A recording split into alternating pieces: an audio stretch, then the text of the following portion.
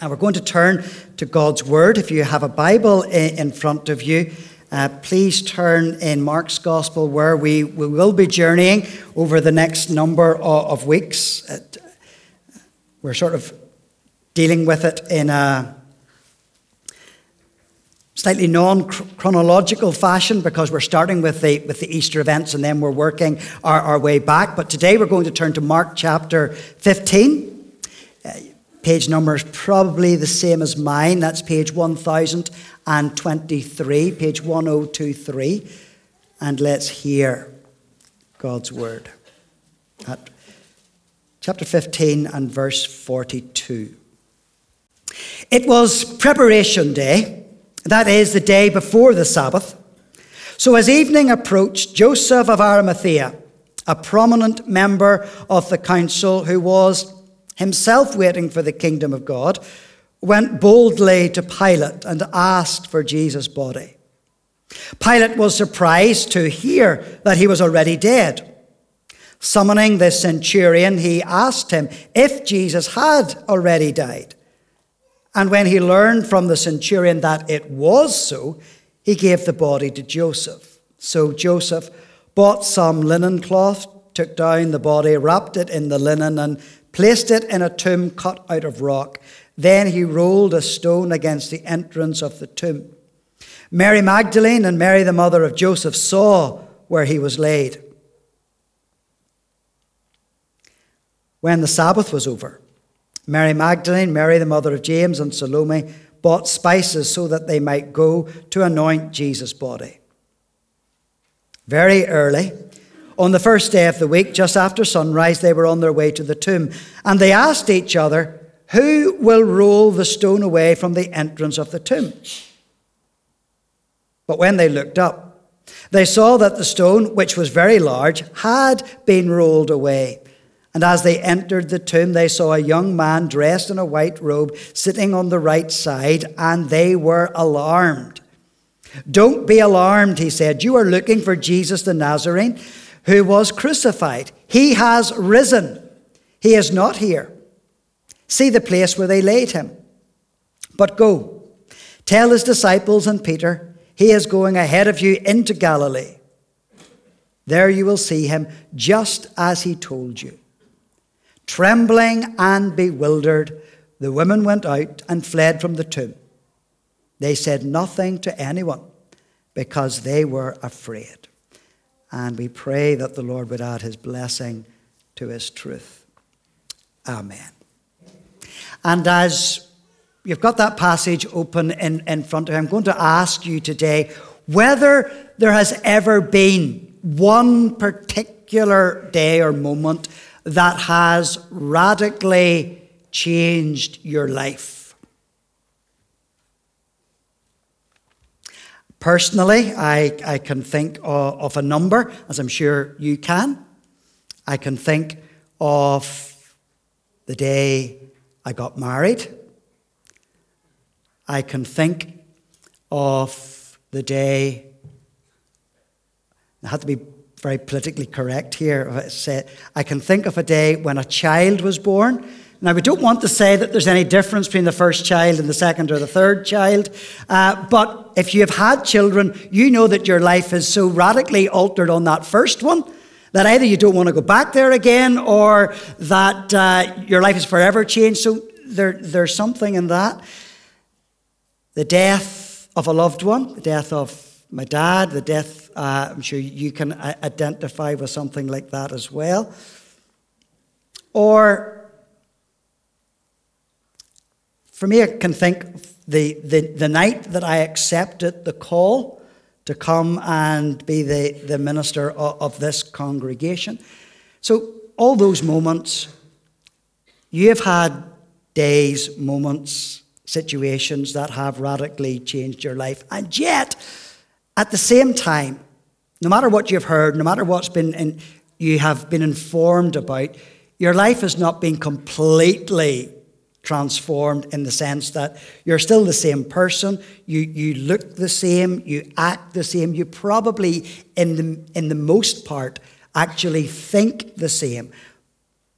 But what I would suggest is when it comes to Jesus and our interaction with Jesus, and that when we suddenly realize the import of what the resurrection really is and what it means for us, that must change our lives so that we are different from where we were before, because there is something obviously about the significance of the resurrection of Jesus, that literally it turns a black and white experience of life into multicolored. It takes people who were at one time spiritually dead and brings life. So we can say that Jesus truly transforms. Or if you haven't encountered that yet and that understanding of us, because you haven't really understood, accepted what Jesus Christ has really done for you in your life. So today I'm going to think of just a couple of people that are mentioned in the Bible whose lives were so impacted by the death of Jesus that it really, really changed them. The first one actually happens just before the section that we read. And it was the Roman centurion who was overseeing the crucifixion of Jesus. So he would have been standing there making sure that it happened as it should have happened and that nothing was going to go wrong. But if you look at Mark's Gospel, chapter 15, verse 37, and looking at what happened at the moment that Jesus died, verse 37, with a loud cry, Jesus breathed his last. And verse 39, and when the centurion who stood there in front of Jesus saw how he died, he said, surely this man was the Son of God. Try and imagine the events of that first Good Friday. Even in spite of the spooky eeriness of what was happening, because if you remember the accounts of that, it said that between noon and 3 in the afternoon there was a darkness that covered the whole land. So the centurion would have been there standing in the midst of that darkness. So that was strange and unusual in and of itself, watching this man dying on a cross with the two other either side of him. But even the manner in which Jesus died was very unusual for someone who was crucified, because the way in which someone would die as they were being crucified would be a long, drawn-out experience. As they were suspended on the cross, people naturally pulled their weight, as it were, laid their weight on the nails that were through their wrists. And that was because to put your weight on the nail that was through your ankle was even more painful. And so you would have simply allowed your weight to hang from your wrists as you were on the cross. The downside and the negative part of that is that meant that your body sagged. And as your body sagged with your arms suspended above you, your lungs would have filled with water, which meant that you were basically suffocating. And then to try and catch your breath and to release the fluid that was in your lungs meant that you then had to put your weight upon your ankles, and then you raised yourself up. And as you raised yourself up, you got rid of some of that fluid and you were able to gasp and you were able to get a breath. And so that process was repeated, because you could only do that for so long, and then you fell down with your weight being suspended on your arms. And that process was repeated and repeated and repeated until you simply died or drowned out of exhaustion. But what we read in the account of Jesus' death was very different, because even verse 37, as you read it, it says, with a loud cry, Jesus breathed his last, which denotes a sense actually of strength. Not weakness, not exhaustion, but he died at a point of relative strength, and then he unexpectedly died in that moment. And that had such an effect upon the centurion that his reaction is described in verse 39, that he says, this was no ordinary man. Surely this man was the Son of God. And not only did the death of Jesus have an effect upon the centurion, but the other one that we've been reading about here is Joseph of Arimathea, which is the section that we were reading from verse 42 of chapter 15 on. And what we learn about Joseph is that Joseph was a godly man. We read that he was a member of the Jewish Sanhedrin, so that he was part of the important people, as it were. But what we also understand about Joseph from reading in John's Gospel is that he was a secret follower of Jesus. And the reason that he was a secret follower of Jesus is that he was afraid of his friends who were the Jewish leaders, and he didn't want to tell his mates that he was actually a follower of Jesus. But the death of Jesus changed all that, because he came out of the closet, as it were, as a secret follower of Jesus, and he was prepared to tell other people that I am now a follower of Jesus. And he went boldly, as it's described here in this passage, to ask Pilate for Jesus' body. Pilate, as you again read in here in verse 44, Pilate was surprised to hear that he was already dead, because he expected this to be drawn out for quite some time, which was also why you will remember in other accounts that the legs of the two other thieves on either side of Jesus, their legs were broken. And the reason their legs were broken was to hasten their death. That they could no longer raise themselves up on the cross, and that their lungs simply filled with fluid, and then basically they drowned, and that was how they died on the cross.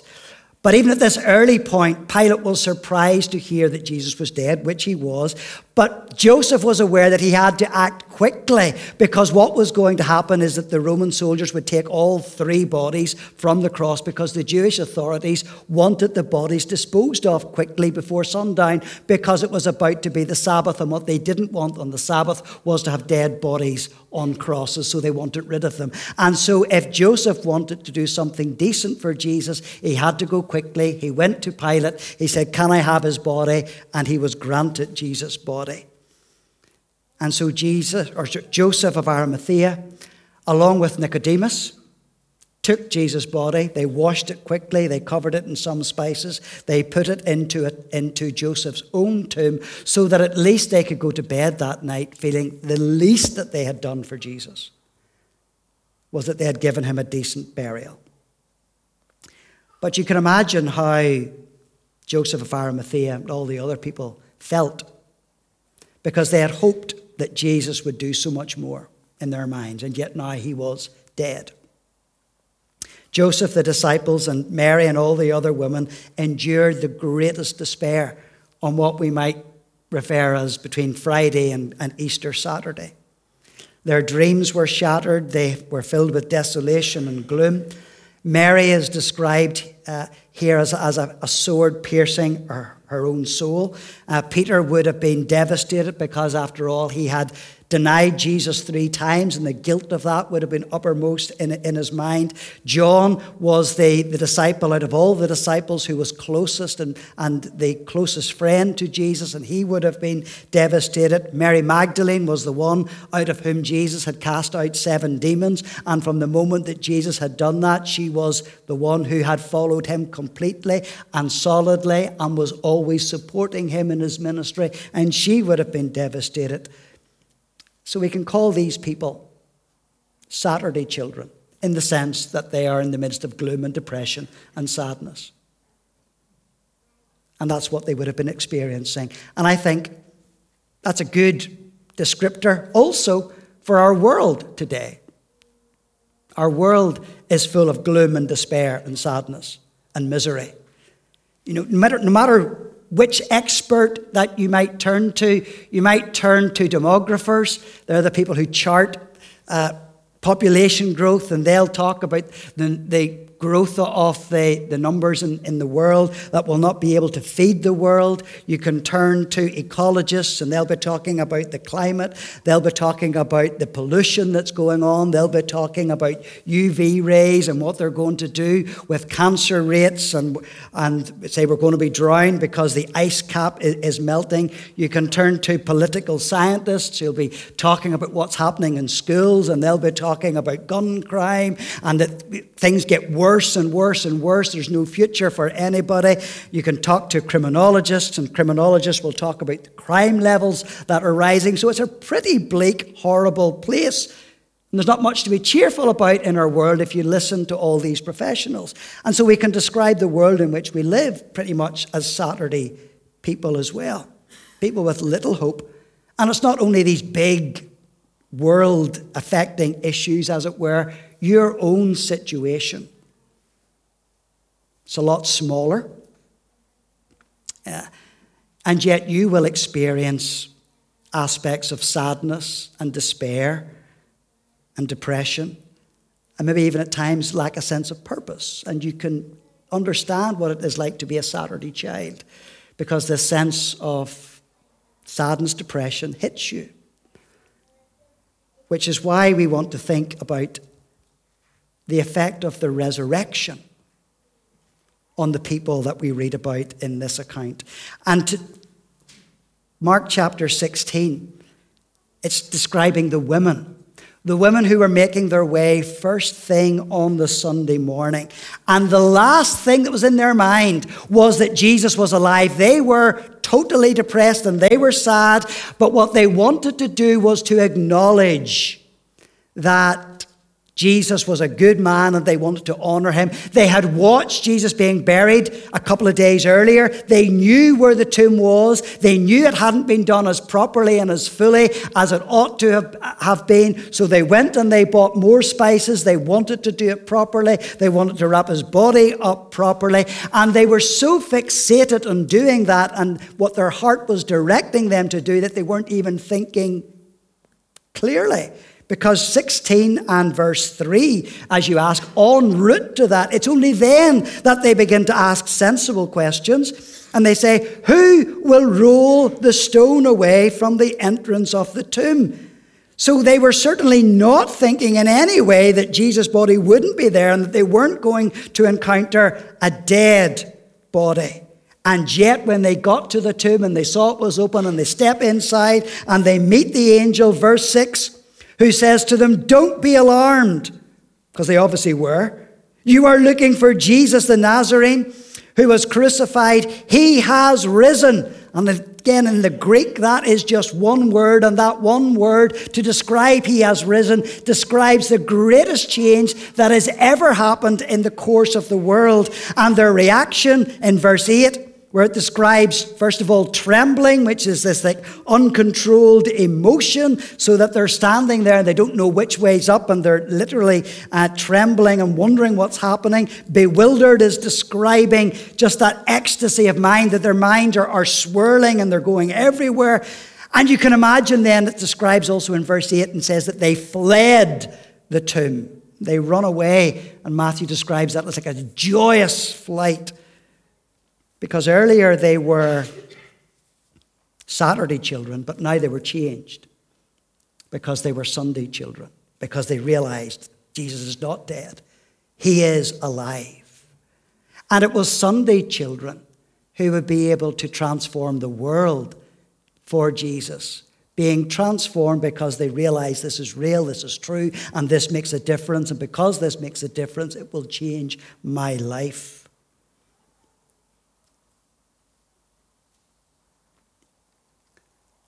Are you a rule keeper?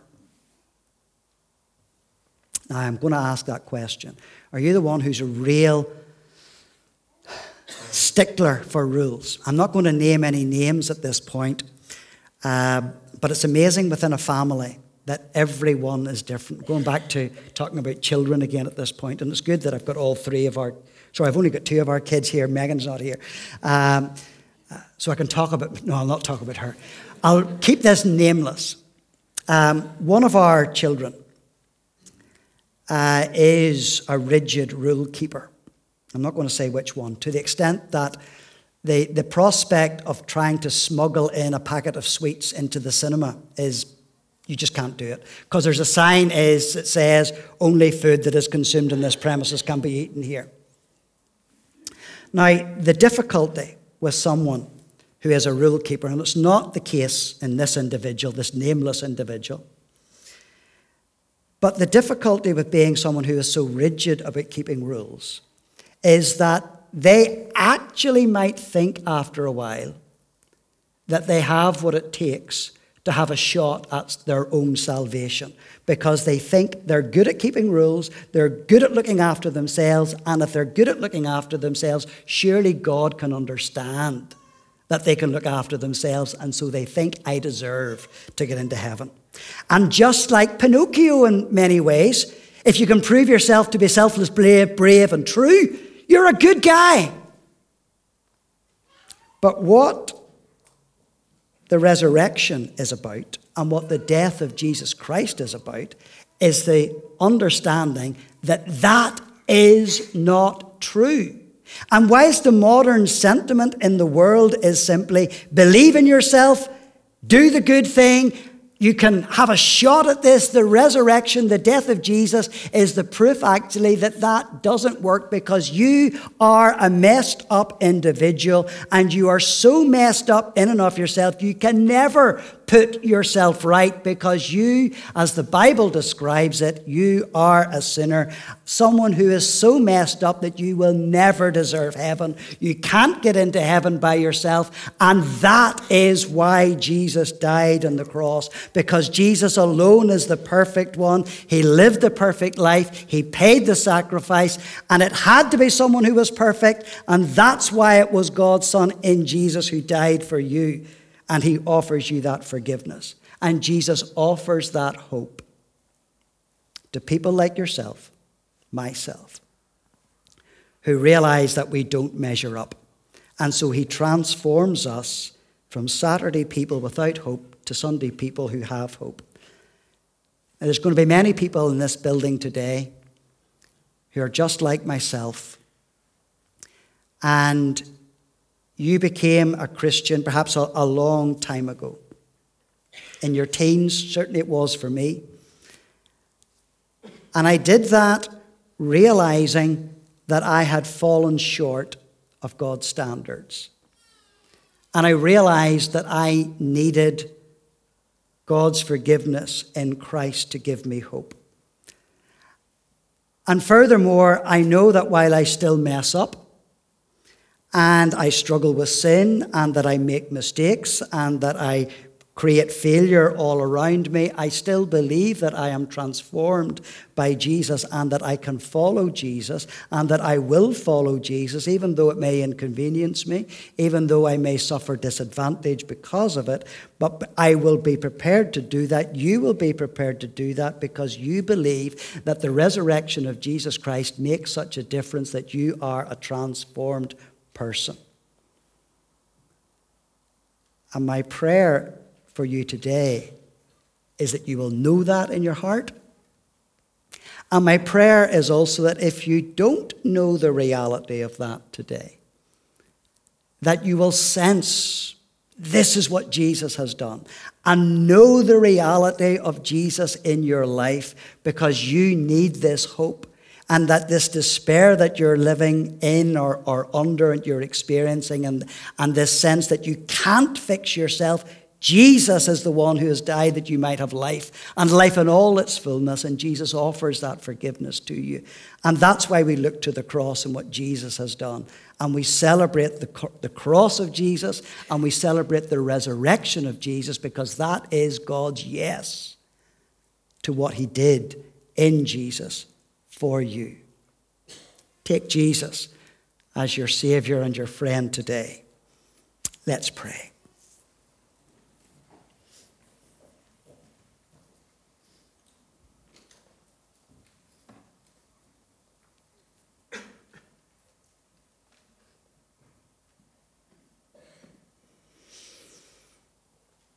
Lord, give us hope. Give us purpose. Show us Jesus.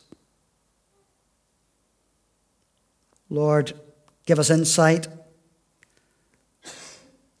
By your Holy Spirit, touch our hearts afresh. And Lord, may we celebrate with your people here today, and continue to do so, because Jesus is alive. Amen.